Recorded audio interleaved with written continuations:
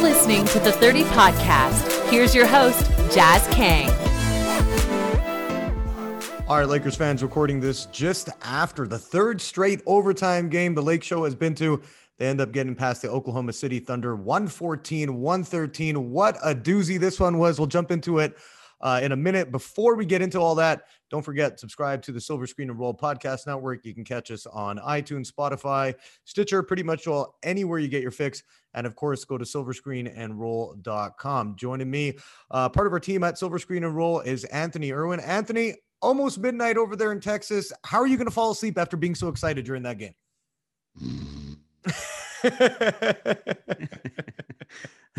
Was it my intro? Or was it the game putting you to sleep there? That's the question. Man, it's one thing, it's one thing if it was overtime against a team that we cared about, a team that was at full strength even, but it's like, it's two overtimes against the Pistons. It's an overtime against the Oklahoma City Thunder on Monday. Another overtime here again last night or tonight, whenever you guys are listening to this. And yeah, man, like if you want to give me extra basketball, let it be against, have it be against a contender. But if you're going to give me extra basketball against the Washington Generals of the world, like I'd rather just go to bed. Oh, there was, I was watching it too. And then once it got tied at the end, I'm like, come on, right? You know what I mean? But, on a more serious note, even watching it, are you concerned at all by these games? I mean, they played, like I said, the Pistons and back-to-back OT games now against OKC. Gave up 37 in the first quarter. That wasn't obviously something you want to see, too much of. But are you concerned at all, Anthony, when you're watching these guys? If they sleptwalk through this game, and they're still 20-6 on the season, by the way. Well, it's hard for me to judge anybody sleepwalking because that's what I'm doing here for this show. And then when I do Locked On Lakers here in a bit, but like, look, concerned is too strong of a word. I think, anytime you take away two of the team's top three players and Alex Caruso and Anthony Davis, obviously, like that's going to affect you. And you add that to just the typical complacency that reigning champions face over the course of your typical NBA season, whether it's 82 games or 72, as we're seeing in this year. And yeah, you're going to see some boredom. You're going to see some apathy. You're going to see some laziness. You're going to see tired legs. Like I think whenever AD does come back, I think Marc Gasol really needs a break. Like I was watching him play this last like week or so. And when he jumps for rebounds, he's actually getting like going into the earth. He's not elevating at all. Yeah. He's shooting medicine balls. Me or you going up for a rebound at this point, right?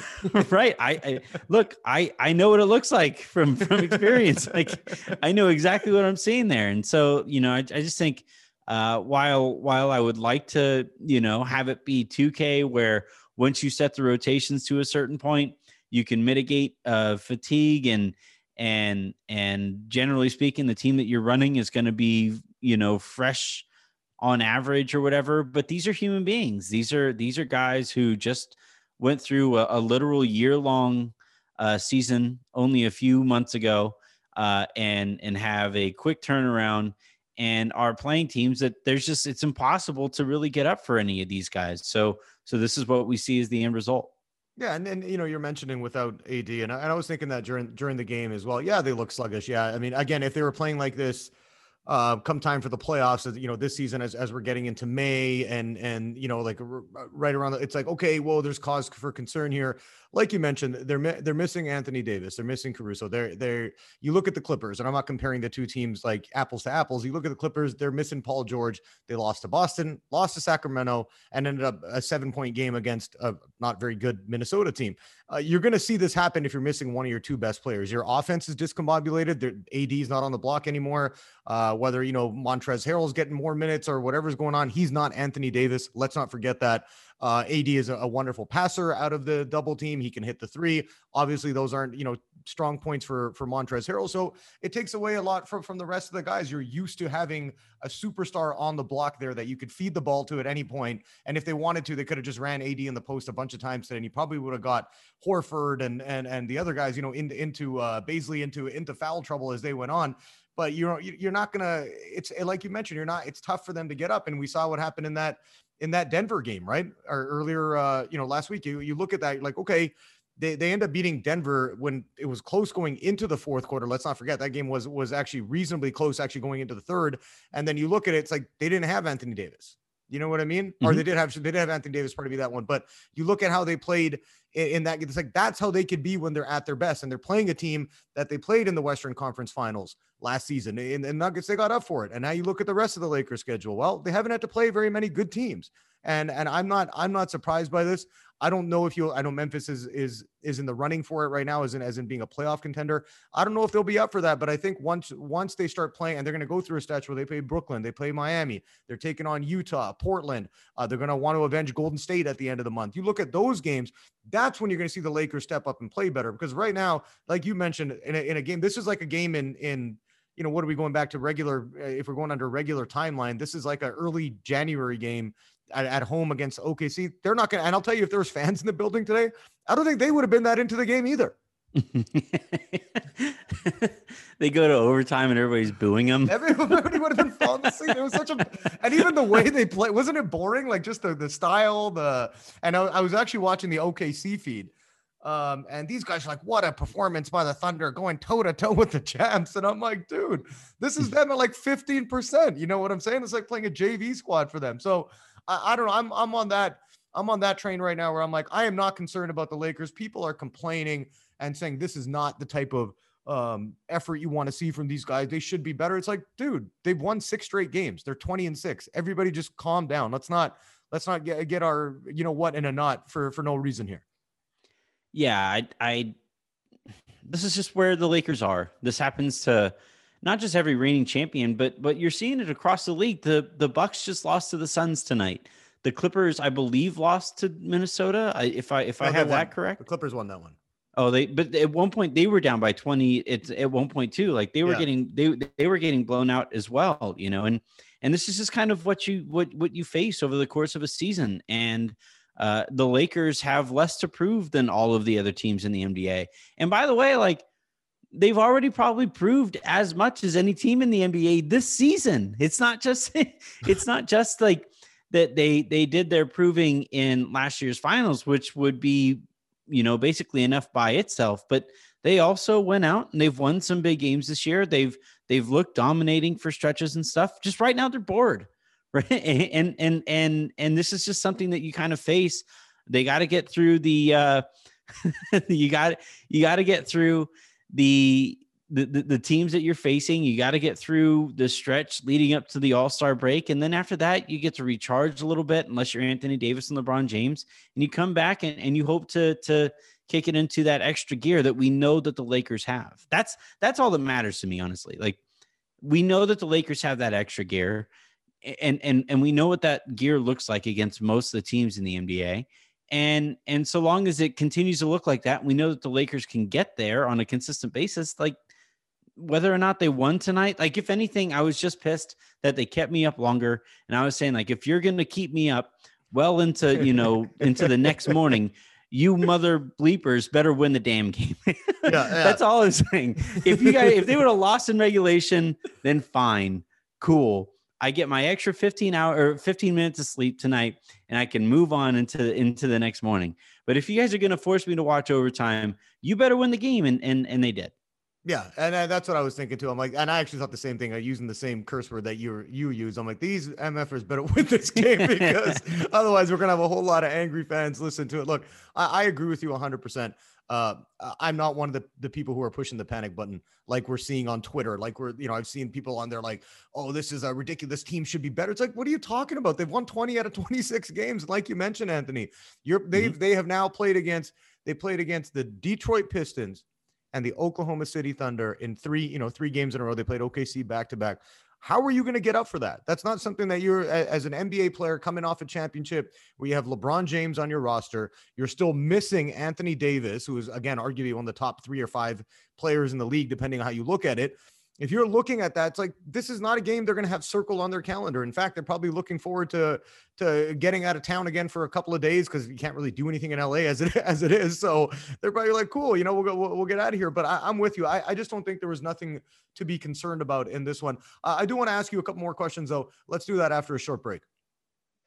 All right, and we're back. Anthony, we had talked about this in the pod, quite a while ago, and this is we were talking, I think, coming into the season, just before things got rolling. If you're looking at this Lakers team, I mean, when you're seeing how they're playing, especially on the offensive end, without Anthony Davis, and we're seeing obviously a lack of rim protection without him in the lineup as well. But when you look at how they're playing offensively, like, is it just Anthony Davis missing? Or because I look at it like this was the same type of system they ran a lot of last season, right? Which is, we have Anthony Davis, we have LeBron James. Pick your poison. Who you want to try and stop out of those? You're going to have to try and double if it's Anthony Davis down low, or if you got LeBron James in the block, or he's driving down the lane like the freight truck that he is, that you got to send help over and make sure you get two guys there. Otherwise, he's going to get a layup every time.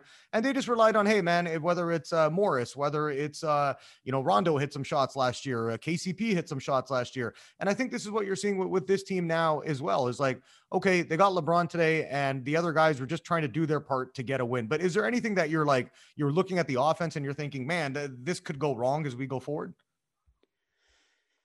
Wrong, probably not. I mean, you never know with this such a weird season, and I mean, it essentially feels like an extension of one super long season is what we've been looking at, right? But I will say this about the offense: KCP's shooting is getting to a point where he's got to start making shots at some point, right? He shoots 0 for 2, and it's reached the point with him where he's reluctant to pull the trigger. And Frank Vogel said that he's getting a little extra attention because of the way that he shot at the beginning of the year. And maybe it's taking a little longer to get into a rhythm with that going on. Maybe that's what's going on there. Obviously, we kind of started to see some regression from Alex Caruso as well. It's nice to see Wesley Matthews start to hit, but Kyle Kuzma, I believe, has had a few games now in a row where he's kind of struggled to get going from 3-point range. And yeah, I mean, what I'm the most kind of nervous about, and it's not systemic, it's not something that I'm really nervous about with the system, is more, can the Lakers find enough shooters? Can all these guys get back on track in time for these games to start mattering, to where Anthony Davis and LeBron James have more room to work with? That was what made the Lakers so overwhelming early on in this season, was teams had to start guarding KCP. They had to start guarding Alex Caruso. They had to start guarding Kyle Kuzma, or those guys were going to knock down shots. And LeBron and AD were able to play fewer minutes, play with lower usage rates, whatever. And that's where, the Lakers look so good. But teams are going to find any excuse they can possibly. They're looking for excuses to not have to guard KCP or any of those kinds of guys. And if they are rewarded for that strategy, then that doesn't bode very well for a Lakers team that just in terms of personnel took a step back defensively to be better offensively. And if they can't be better offensively, then that would be cause for maybe not concern, but pause is how I would put it.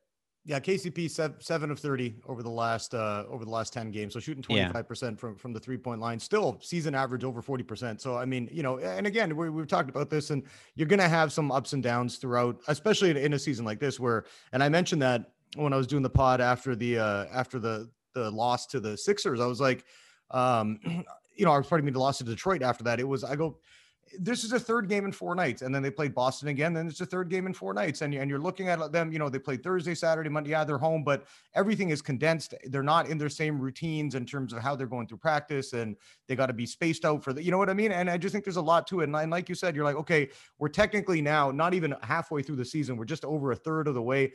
They're going to get bored at this point. And like you mentioned, I mean, sure, if we get into April, we get into May, and they're not making shots, and you're like, okay, oh crap, they've lost 5 out of 8, and they're going into the playoffs, and teams have kind of figured that out. You can't even say that yet because they've still won 6 games in a row. So I don't understand what the big hoopla is about, and questioning them. And you look at a team like Utah 9-1 in its last 10, playing amazing. They only have, and everybody's talking about Utah like they're the talk of the league, right? Like they're like, wow, they're the, maybe Utah's going to be for real this year. And they're playing so well. It's like the Lakers are half a game behind them in the standings right now. That's it.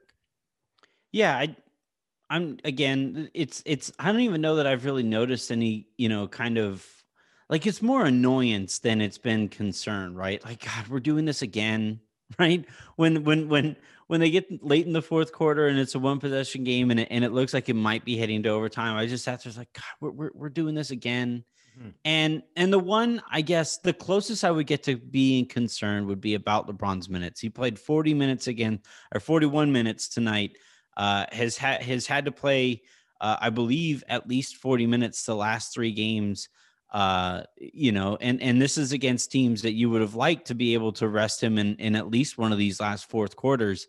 But instead, because the Lakers have been playing with such low energy in those quarters leading up to, winning time, whenever it is, you're having to extend the amount of time that LeBron is out there. And then, like he hits the 3 that sends you into overtime, and he comes up with that deflection that forces OKC into that Kendrick Williams, Carlton impersonation from half court, right, where he hits the wall.